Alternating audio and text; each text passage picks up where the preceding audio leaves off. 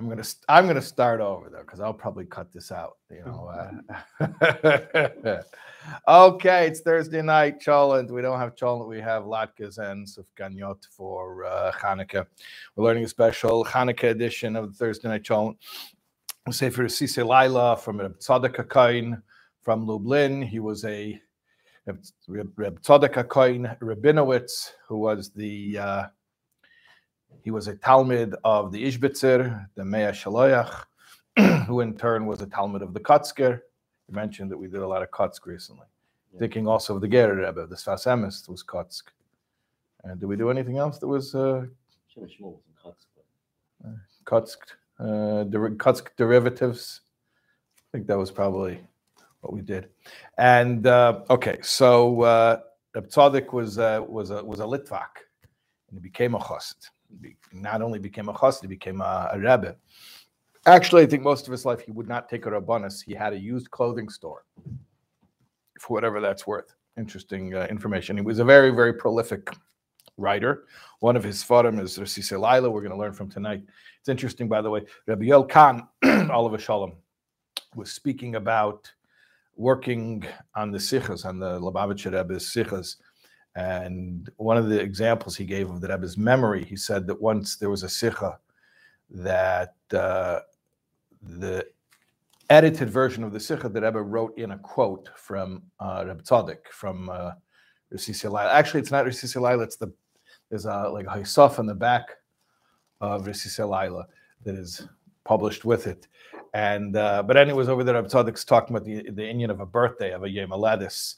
And so the Rebbe wrote in the edited version of the Sicha, here's the quote, and the Rebbe told Reb Yoel, I'm not sure this is exactly the quote, so just look it up and make sure it's correct. And Reb Yoel said he looked it up and it was like word for word. And he was saying that shows you the Bekias of the Rebbe, because Reb Tzadok is fairly new stuff. It's not like somebody's quoting Shas or Medrash Baal Peh, the classics. This is, Reb Tzadok passed away in 1900. I think he was born 1823 and passed away 1900. So, and in case those people out there who like Hasidic trivia, the Sicha that Reb Yoel was talking about is Chelik Hey of Likutei Sichas, and the Sicha is entitled Chof Mar Cheshvan. It starts with the story about the Rebbe Rashab. The Rebbe Rashab's birthday was Chof Cheshvan. And it's a story about when he was a little boy. He came home from Cheder and he was crying about wanting Hashem to reveal himself to him like Hashem revealed himself to Avram. Anyways, so that's Reb Tzadok, Sisei Laila, and we're going to learn from, we're not going to cover it all, but we're going to learn from, where's page one? Why am I missing 165? Did I take this packet? Okay. What did I do with my paper? Oh, here it is. I found my missing paper. There's another packet. Okay. All right. So page 165 starts Perek Nun Zayin. We're not going to learn the whole Perek, but it's very interesting stuff. Maybe we'll learn. Maybe we'll jump around. Let's see. Okay. So Inyan Mitzvahs Ner Hanukkah. We're gonna later on when we upload this to SoulWords. I know people are watching this on YouTube, people watching this on Torah Anytime. If you want to get the full features, if you want the PDF, you go to soulwords.org, and there should be a study guide underneath the video player. It should be like a little clickable thing where it says download the study guide, and you'll get a PDF of exactly this page that we are reading from here. Okay. All right. Inyan mitzvahs ner Chanukah lezecher nes de Chanukah. What's the concept? What's the idea of lighting the menorah to commemorate the miracle of Chanukah? Tzadok asks a question. It's a strange thing that became the way that we commemorate Chanukah. Ube'emes ikra neis haya hatzalasim shmada yavonim. The main miracle actually had nothing to do with oil. That was after the fact, discovering the oil.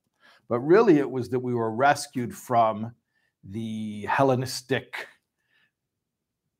attempt to assimilate the Jewish people. V'hanes de shemen zehoye achakach inyan b'fnei atzmei. The miracle with the oil happened afterward, and it's really its own story. It's sort of almost an epilogue to the main story. The l'chayra ein loy shayches laguf Yeshua's ha'atzola shehu ha'ikar, and it really has no connection to the main story. Yeah. It's only 2 words. So he said that's exactly what he's about to say. Because in the Al Hanisim, it doesn't even mention the nace. It mentions that they lit the menorah. Right. It's all about the Muhammad. It's all about the Milchama. It's about the defeating the odds and about the small over the great. Exactly what he says. Ubanusach al exactly. Ubanusach al Hanisim loy nizkir klal neis zeh. It doesn't mention the miracle. It mentions that they lit the menorah. It doesn't mention a miracle of 1 day's worth of oil that lit for 8 days. It doesn't say it in Al Hanisim. Rak da'achakach. What does it mention? That after they were victorious with the battle, and that's what it speaks about at length. They were victorious militarily. After that, bo chulu v'adliku nedus. That afterwards they lit the candle. It doesn't even say that there was a miracle involved in that. Okay. So it's funny that we end up with the mitzvah of Ner Hanukkah, that the story really isn't mainly about that, and yet that's what we get. What do we get from it? For all these centuries and millennia, we get the mitzvah of lighting the menorah. So we want to understand why the mitzvah that we do seems to be so tangential to the main story of Hanukkah. Okay. So now he explains a little bit that you need to have something. You need to have some type of act. Aval kol Yeshua shenikma b'mena zeichel adoros. Any salvation of the Jews that becomes commemorated for all generations. Shekvar noishu hanafashas di Yisrael ba'esei inyan shahoy lahem ezech sarin ma. He explains that when we commemorate the salvation of the Jews, what are we commemorating? We're commemorating that there was some type of spiritual deficiency that was the source of the problems. The problems were a manifestation of an inner deficiency within the Jews, and that got cleared up. But there was an inner deficiency. The machmason hoya hagzeris vatzaris mikaydam, that what caused in this case, evil decrees, but the oppression, what caused the threat to Jewish safety was an outer manifestation of inner spiritual stuff that we needed to fix. The Hakel b'mishpat, all of this stuff is sort of cause and effect, that there's inner stuff that we have to do, and therefore there becomes an outer representation of that, and then we fix the inner stuff. Sometimes we call it the kitrig lamaila. We fix whatever is going on in the heavenly court, and then everything down here on the terrestrial plane clears up as well. So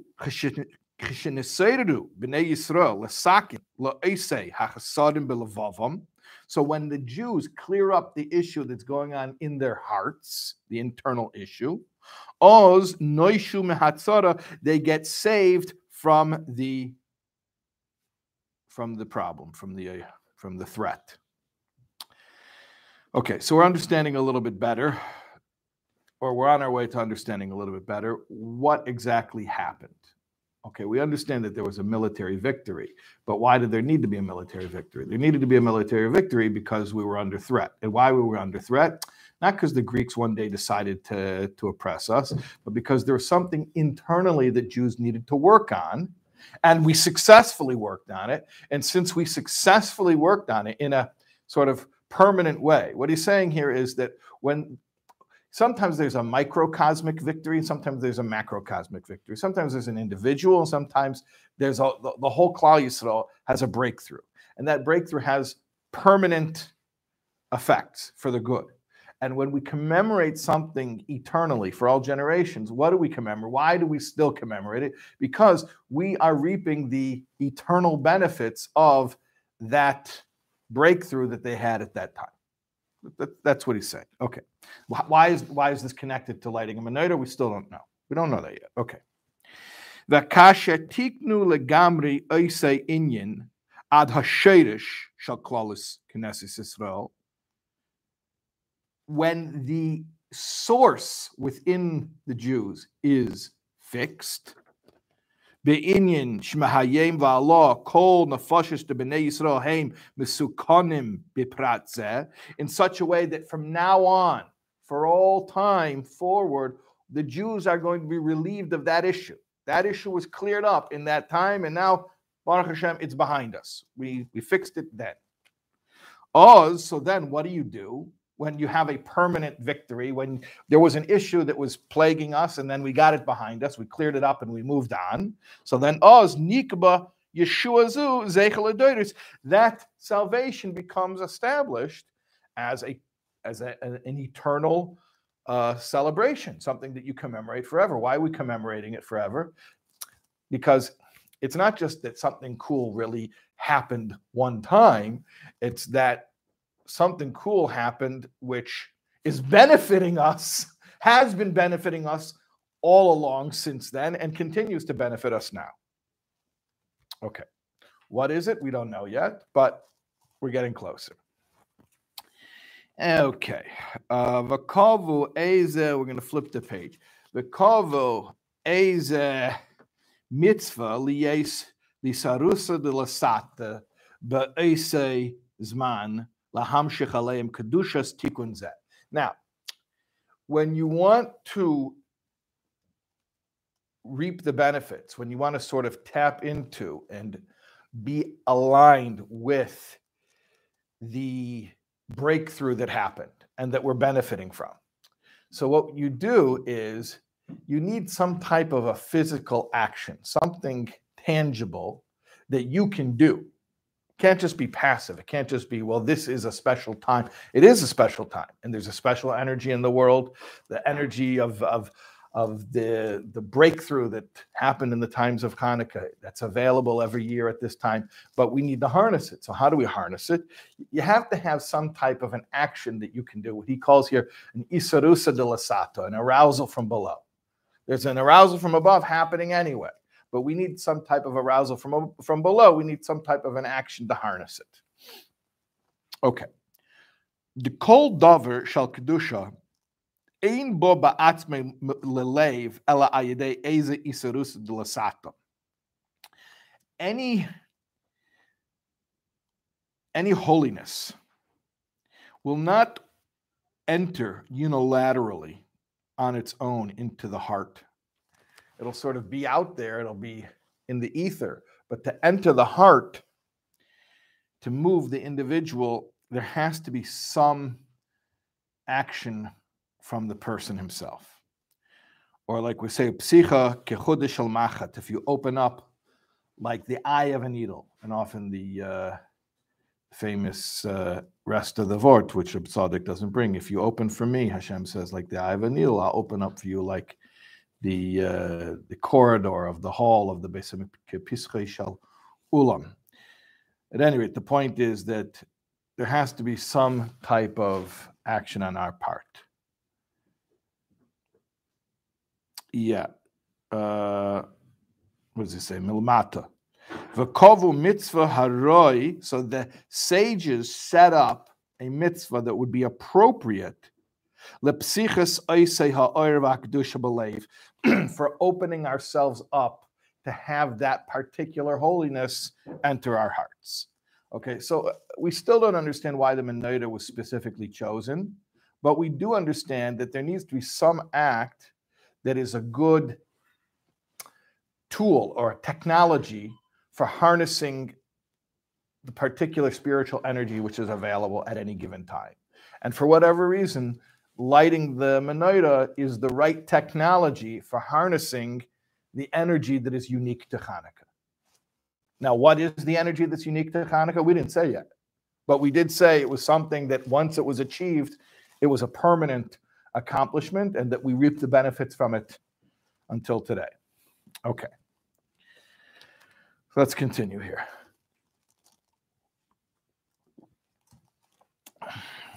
V'yadua mitama Arizal de Matisyo tikena haid.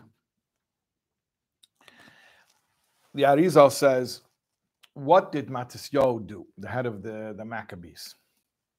He fixed Hoid. Hoid is one of the spheroids.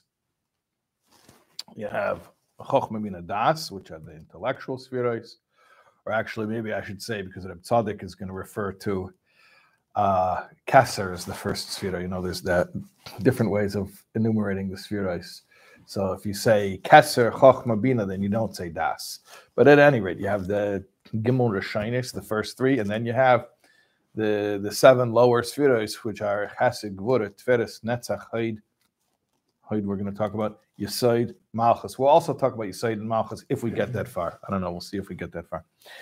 But Matisyo fixed something that was damaged in Hoid.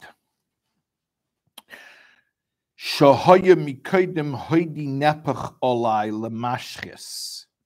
This is a pasuk from Daniel, from the book of Daniel. Hoidi nepach olai lemashchis. Daniel is describing this great state of fear that he's having from this vision of the Jews in future exiles. Of course, he's in exile in Bavel, but he is seeing future exiles, and it's terrifying him. So he's describing losing control of his faculties, and he describes it as Hoidi nepach olai lemashchis. Reb Tzadok says in brackets here, Mikra zeh amor b'Daniel Yud. It says it in chapter 10 of the book of Daniel. I believe it's Pasuk Ches. I think it's Daniel chapter 10, verse 8. Those online can go check that up. And those who have this old technology called a Sefer, they could also check, check it. I gave you the actual chapter and verse, so you could go look it up in any book of Daniel. Okay. Kasher nizgala loi, when this was revealed to him, dehine sar yoven bo ayin sham. He saw the future Greek exile, the persecution that the Jews would suffer at the hands of the Greeks, of the Hellenists, the Yavonim. And he describes that as hoidi. Hoidi means my hoid. However you want to translate hoid, sometimes they translate it as majesty. I don't know if that means anything, or glory, or splendor. Splendor. What is splendor? So isn't that a sweetener? Splenda. So hoidi, yeah. We're going to say that hoid is also related to the word hoidah, which means gratitude, humble gratitude, which is probably a better, not a literal translation of hoid, but probably a more functional translation would be humble gratitude. Okay. So anyways, Daniel foresees the Greek persecution of the Jews, and he refers to it as like a dysfunction in the sphera of Hoid, in the faculty of Hoid. And Matisyo came and he fixed the dysfunction in the sphera of Hoid, whatever that means, we don't know yet. Al kain tiknu al hanisim beheidah. That's why when we celebrate Hanukkah, when we celebrate that the Hoid was fixed, we say V'yala Nisim, which is a way of giving Hoidah. Hoidah is humble gratitude, but Hoidah is also related to the word Hoid. V'al kein heim ches yomim. And that's why Hanukkah lasts for 8 days. Ki Hoid hu sfira ches, because Hoid is the 8th Sfira. You'll say Alanisim in the part of Shmonesri. And we say it right. We say V'alanisim in the bracha of Maidim, which is about Haidah. That's right. And by the way, in benching, it's funny because in Shemoneh Esrei it's late, so you have time like in the middle of Shemoneh Esrei, like, oh, did I miss V'alanisim? No, it's later. But benching, it creeps right up on you because where in benching, where do you say? Also by Haida. Neidelecha, right? Neidelecha is also is Haida or Toida. So, and that's earlier in benching, right? So it's not about if it's earlier or it's later. It's the context of where you mention Haida. So wherever you say Haida, that's where you say Yala Nisim. And we know here, Reb Tzaddik is telling us Kabbalistically that's because Hoid was damaged and Hoid got fixed. And Hoid is the 8th Sphira, and that's why Hanukkah is 8 days, right? The 8th Sphira. He says he counts from Kesser. Mamshichim al Yedei had lokas haneris law oir meches Sphiris hakoidmois ad hakesser. Right? He says until Kesser. So Kesser chochma bina, Chesed gvura, Tiferes netzach Hoid. 8. I feel like the count from Sesame Street. Okay. All right. We still don't know what this means. Like, tell us what is the real issue here.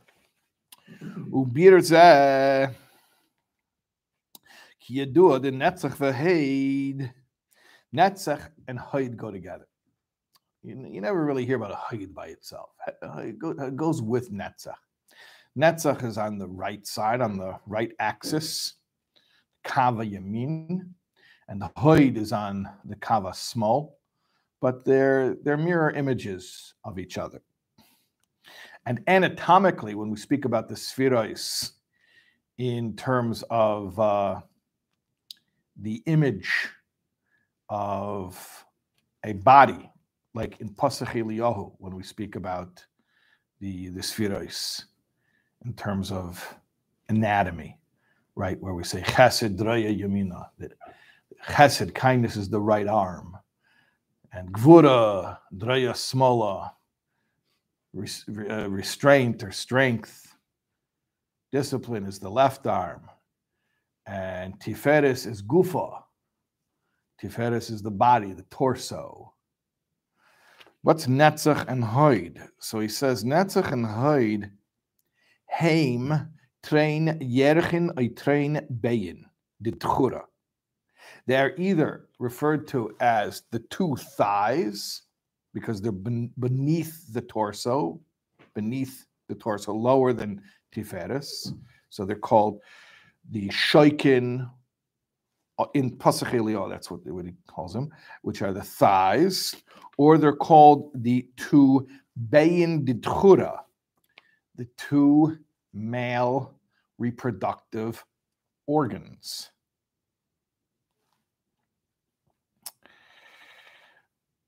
And what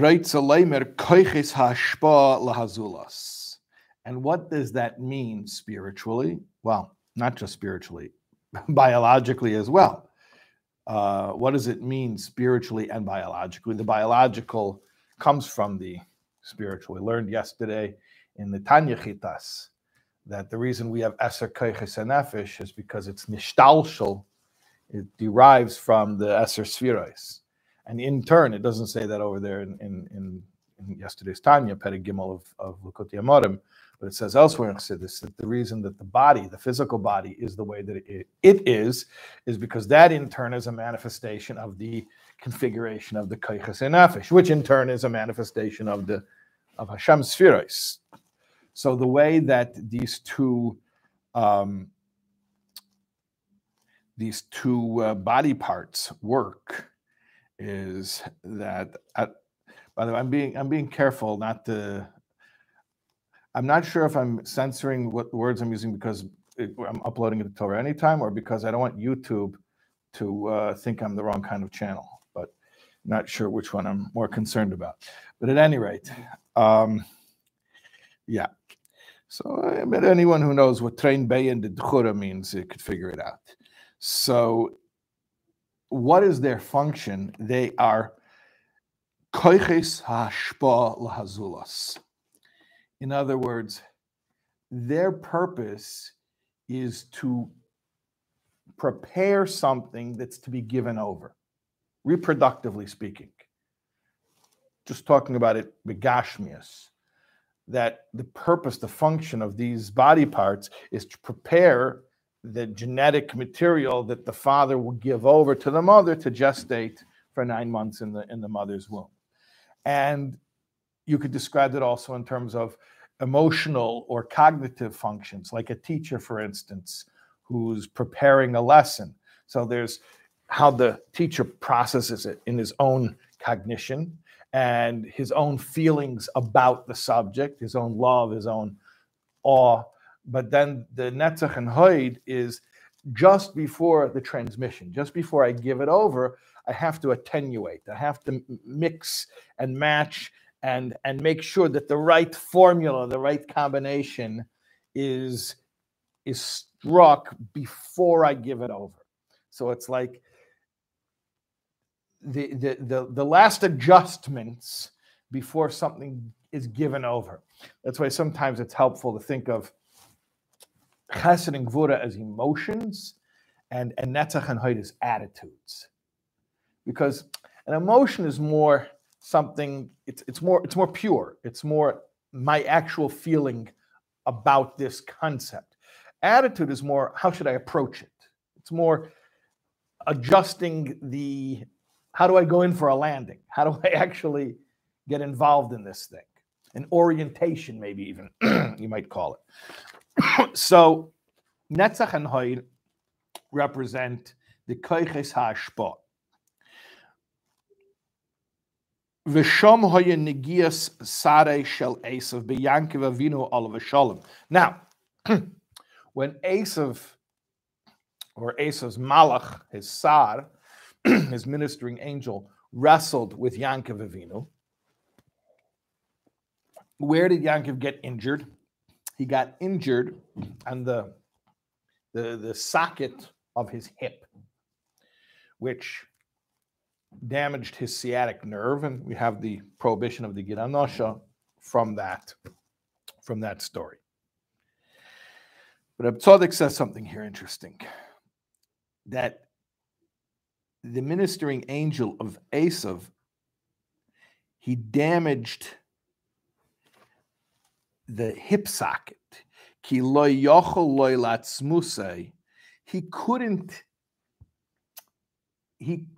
have any dominion over the essence, meaning the more internal faculties.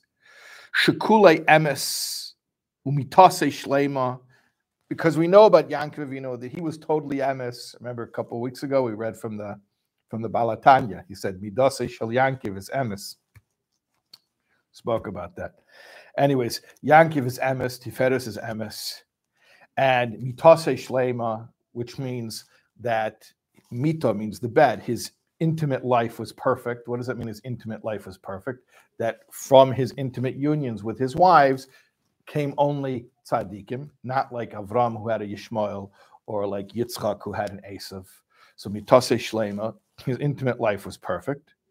Ve'ein by psilas klal, he didn't have any negative derivatives like the aforementioned Yishmael who was Chesed de Klippa, or Esav who was Gvura de Klippa. Right, Avram was Chesed, and the psilas of Chesed, the Chesed de Klippa, was Yishmael, and Yitzchak was Gvura, and the psilas of Gvura is Gvura de Klippa, which is Esav, combativeness, warlike aggression. But Yankiv is Tiferes, which is also called Emes, because it's consistency, it's harmony, it's truth has an act to be consistent. It's always the same. Mark Twain said, if you never lie, you never have to remember anything. Okay, something that's a lie works one place, doesn't work the other place. The truth is always the truth. So Yankiv is truth.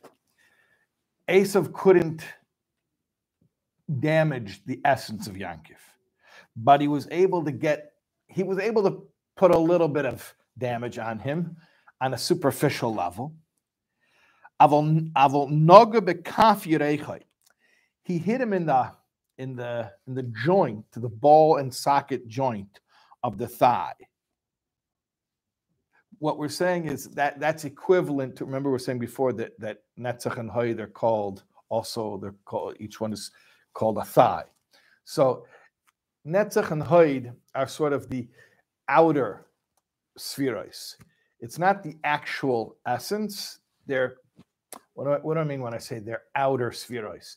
They're close already to the delivery, to the outer form. So that's all that the Sar could damage.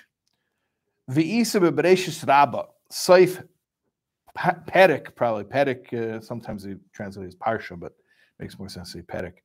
Seif Perek Ayin Zayin, chapter 77 of Bereishis Rabbah. It says, "Betzadikim v'tzidkonius neviim and nevios sheyatzu mimenu ve'eza zedere shel shmad." Talks about. I actually looked up this medrash over here, and it is at the end of Perek Ayin Zayin of Bereishis Rabbah. He says over here, it's talking about Yankov wrestling with Sareh Shel Esav, and it's talking about the Jewish people remaining unassimilated, specifically not succumbing to intermarrying with the nations among whom they're exiled.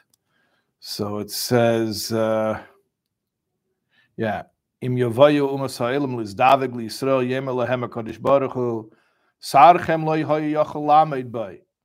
If the nations of the world try to cause the Jews to assimilate through intermarriage, we'll be able to say to them, your ministering angel could not defeat us.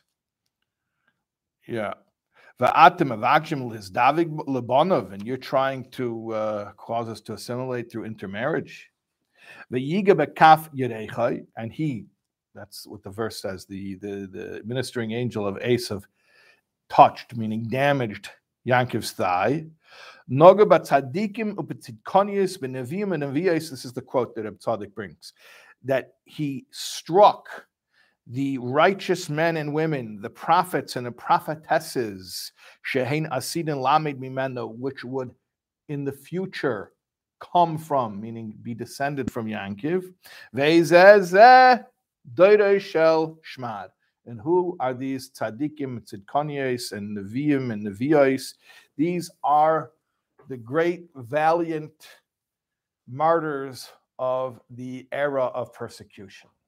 Historically, there's an era of persecution, and it began with, Tzadok says a few lines from now, it began with the Hellenist movement or conquest. Yeah, let's look back inside here. Lost my place. Okay.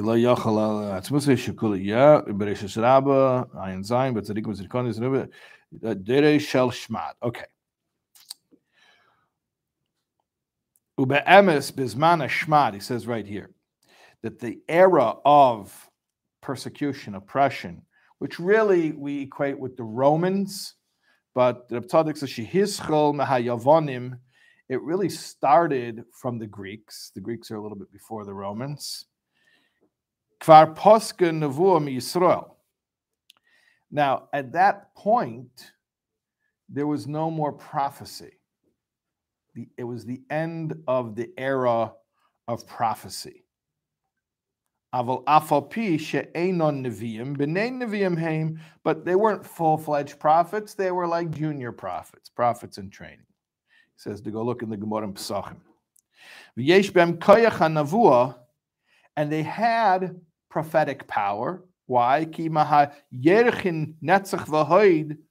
Because from the thighs, which are netzach and hoid, Sham Yenikas Neviim, that's where Nevuah comes from. Nevuah comes from Netzach and Hoid. Kiyadua, like it's known. And actually, it speaks about this in many places. There's a whole long letter in Igeres HaKodesh from the Alter Rebbe in Tanya that speaks about this, that Nevuah is from Netzach and Hoid. Va'al Kain Korem Kan Neviim, that's why they're referred to as Neviim, because they have this connection to Netzach and Hoid. Not that they were real full-fledged prophets, but they had a connection to Netzach and Hoid, meaning, as Reb Tzadok's going to explain, maybe I'm going to start to summarize because we're getting late, and I want to jump ahead to another part. But basically, this idea of preserving their integrity in terms of not assimilating, specifically through marriage, which is the idea of Netzach and Hod, which are the Koiches HaHashpah, which are meant for Leda, which are meant for reproduction, and they're not to be misappropriated for other purposes. So maybe I'll jump ahead here. He speaks about, and I want to, there's a few, and I hate to do this, but let's jump ahead a few pages to page 168.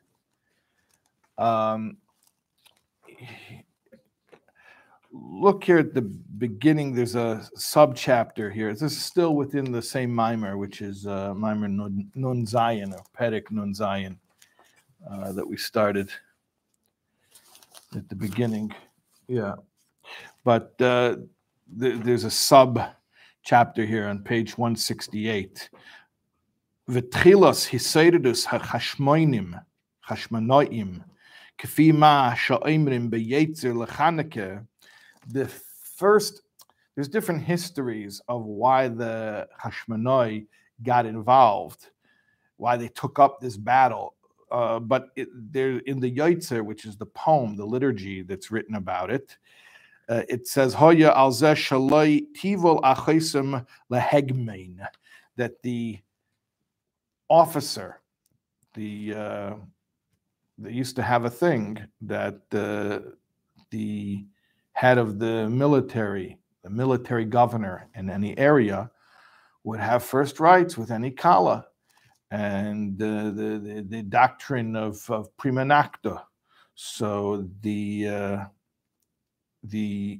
Hashmonai would not allow their sister to be taken in such a way, and Rebbe Tzadok mentions, this is also mentioned in Gemara, not explicitly in Gemara, but in Pirush Rashi on Gemara. V'gam Rashi b'Shabbos Chav Gimel, that's the sugya that talks about in Gemara about Hanukkah. So there on Daf Chav Gimel Omed Aleph of Gemara Shabbos, Al Sha'af Hein Hayu Ba'esei Nes. Why are women included in the miracle of Hanukkah, or the celebration of Hanukkah? Because they were part of the miracle of Hanukkah, and what was their inclusion in the miracle is, well, their inclusion in the oppression, unfortunately.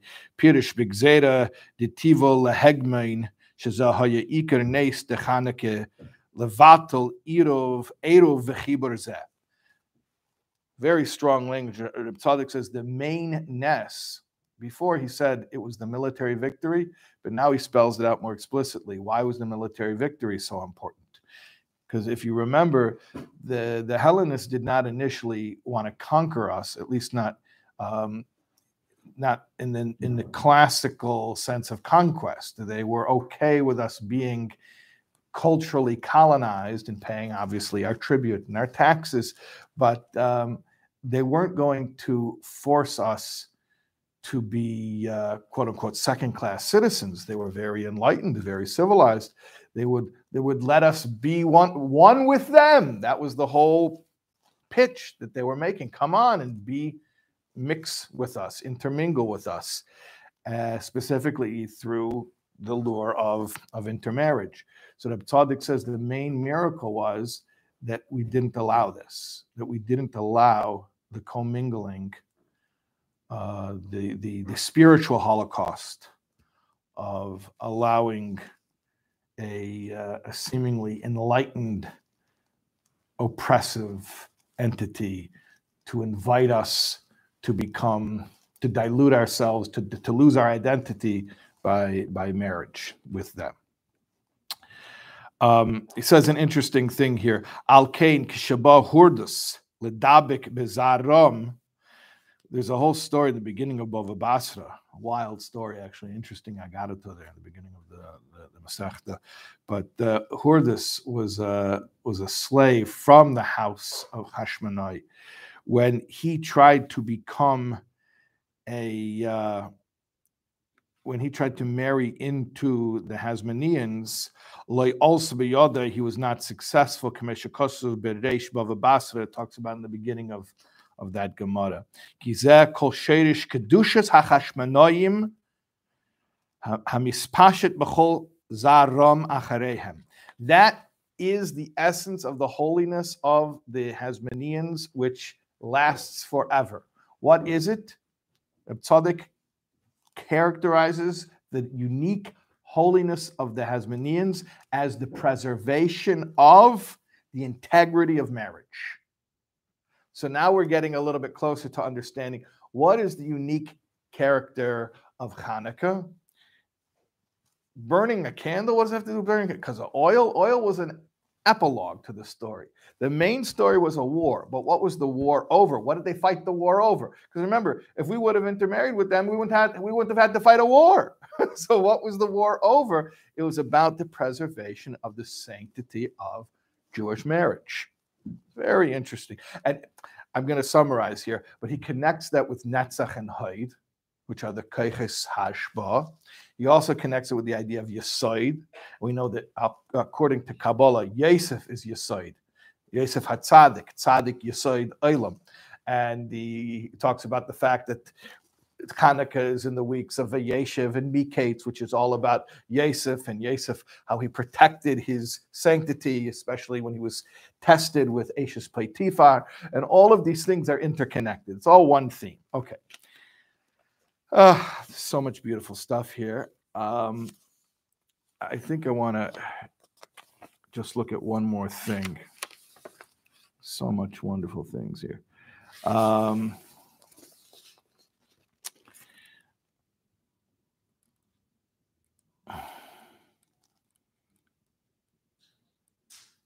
Maybe let's look on page 170. Yeah, let's look on page 170. The first full sentence on 170. He's just finished speaking about Yosef and about Yosef's moral fortitude and how that's connected to Hanukkah. Okay. V'davar zehu bisgalus bepoil. He's talking about this sanctification of intimacy. Ki yadua midei shel shmad, like we know about, again, he's speaking about the generation of Greek and Roman oppression. Harbe Paisha Yisrael. Yeah. Harbe Paisha Yisrael. You don't see that Rosh Tevis that often. Pei Vav Yud, Paisha Yisrael. The wanton sinners, meaning people who are deliberately not religious. Harbe Paisha Yisrael V'Reikim, and empty people, people who are religiously empty. Shamasru Atzum Al Kiddush Hashem. They chose to die as Jews. They chose to die as Jews. It's interesting in Tanya, he mentions how Perek Yud Ches, the peculiarity of the Jewish soul, that to say religious Jews died for the religion is not a chiddush. Every religion has religious people who die for the religion. But what's weird about Jews is you have so many instances historically of irreligious people who died for the religion. How do you explain that? And here again, he spells it out. What were they Moshe Nefesh for? What did they give their lives for? They didn't want to be assimilated. Therefore, the miracle of Purim was allowed to be written. This is a Gemara in Yuma. It talks about why Esther is called Shachar, why she's called morning or dawn. Because like the dawn is the end of the night, Purim is the end of the era of writing our miracles. If you think about it historically, Megillas Esther, story of Purim, is the last national miracle, wholesale national miracle that we commemorate eternally.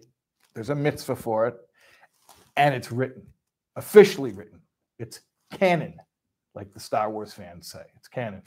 By the way, Star Wars fans always talk about, is it canon? Canon is a biblical term. And so, is it canon? Canon. This is a whole interesting topic. We should have a whole class on this another time.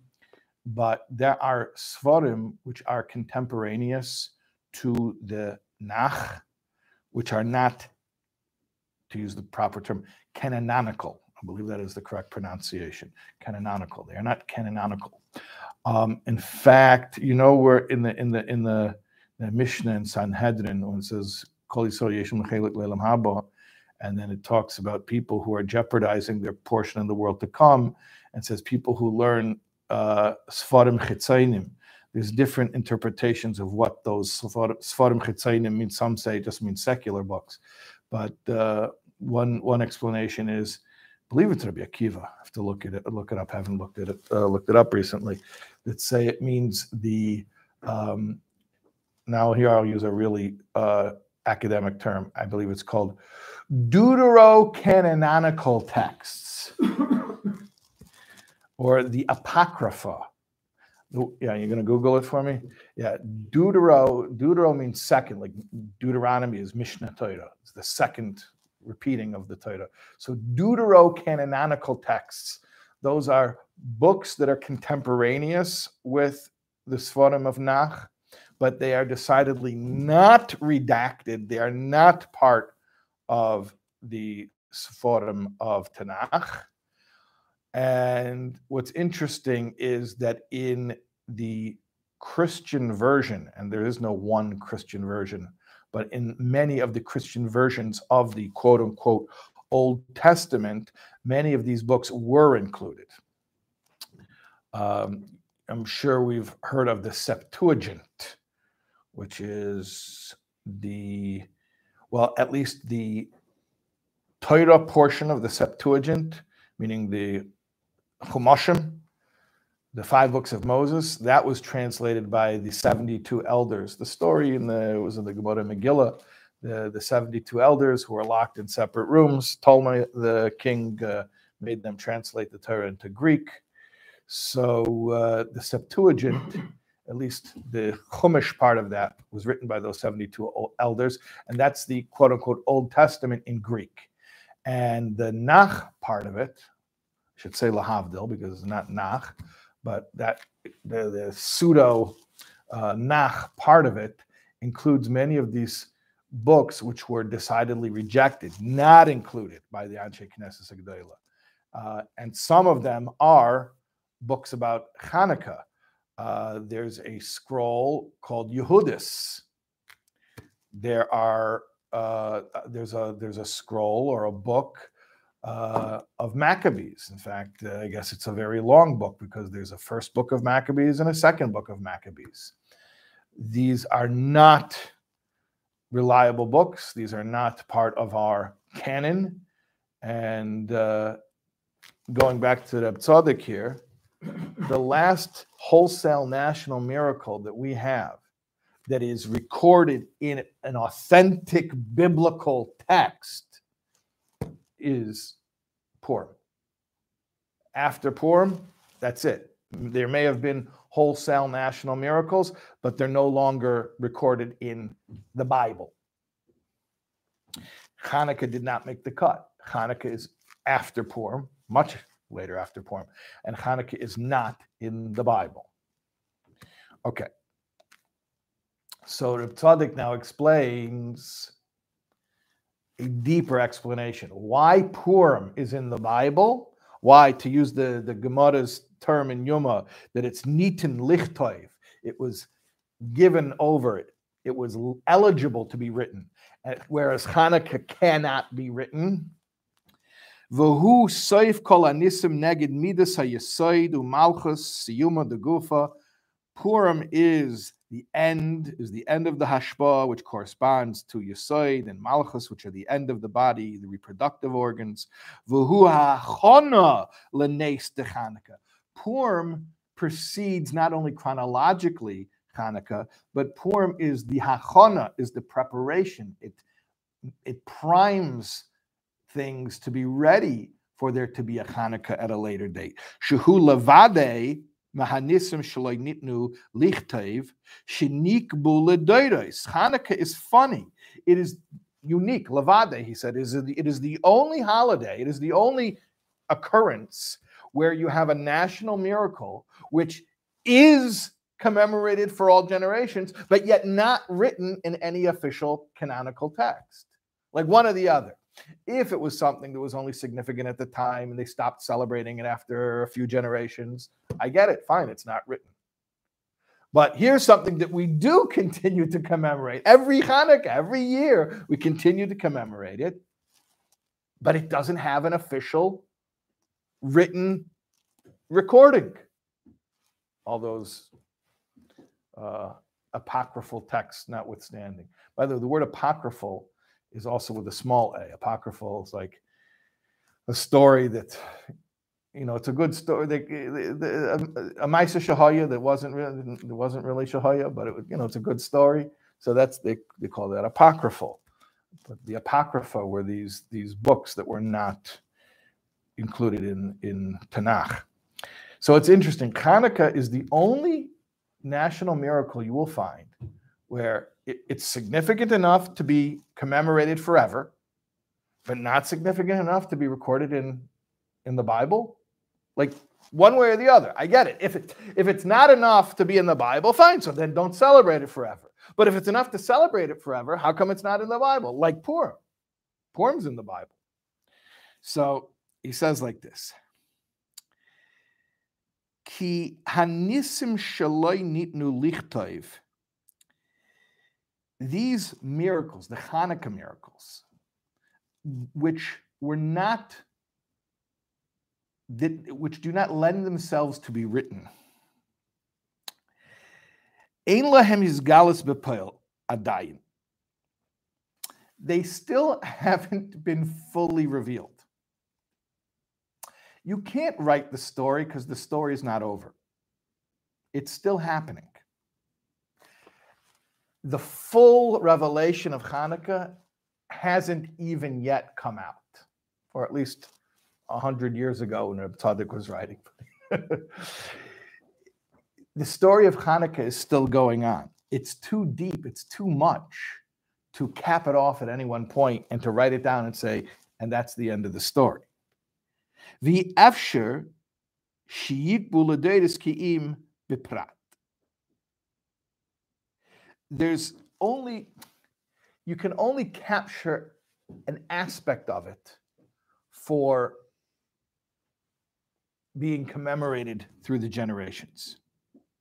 Rak nes Hanukkah hu klolos kol hanisim. This is such a beautiful concept here. In a way, Hanukkah isn't just about something that happened when the Maccabees fought the Greeks. Hanukkah is a catch-all for all, it's really beautiful, for all of the miracles, the Eis Hagolus, that happen in exile. Shaloi nitnu lichtov, which don't lend themselves to be written. They can't be written. Sheish by kvias ledoros, and yet they have eternal significance. Rak b'ha'aros ner. The only way you can capture it is with the glow of a flame. If you would try to write the story, you couldn't write the story because in a way, the story's still happening. What's the story? He's describing the integrity, the struggle to retain the integrity of our intimate lives, which is a miracle. The Jewish people's identity is a living miracle, a testimony to the integrity of our intimate lives. Because if all of our oppressors who tried to murder us didn't finish us off, assimilation should have, intermarriage should have.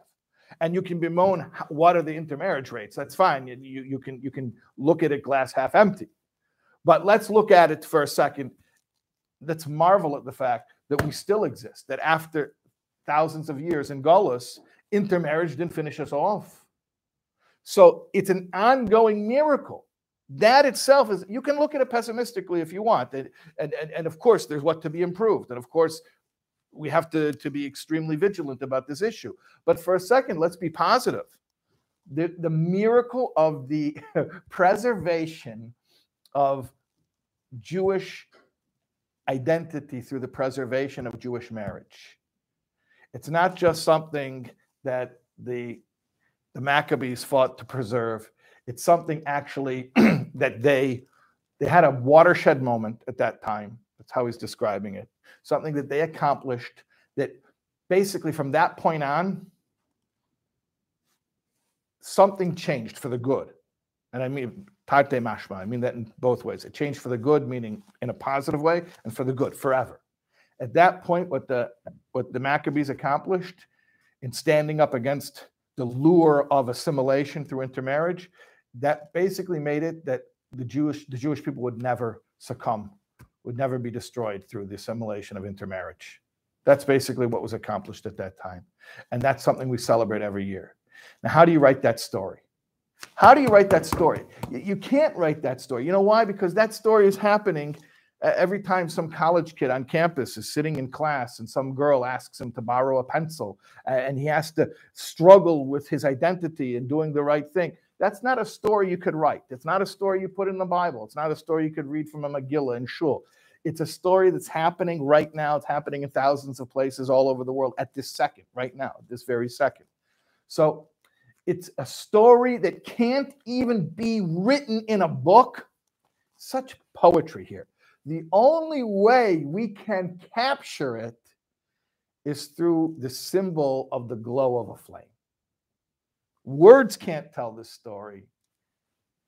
The light of the menorah tells this story. It's gorgeous. Okay, let's finish it up here.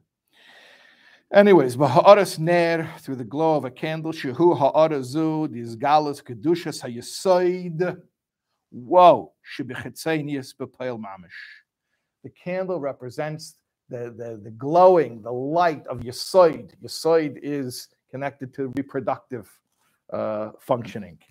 How Yesoid can shine and overcome in the realm of the superficial, in the realm of Chetzenius.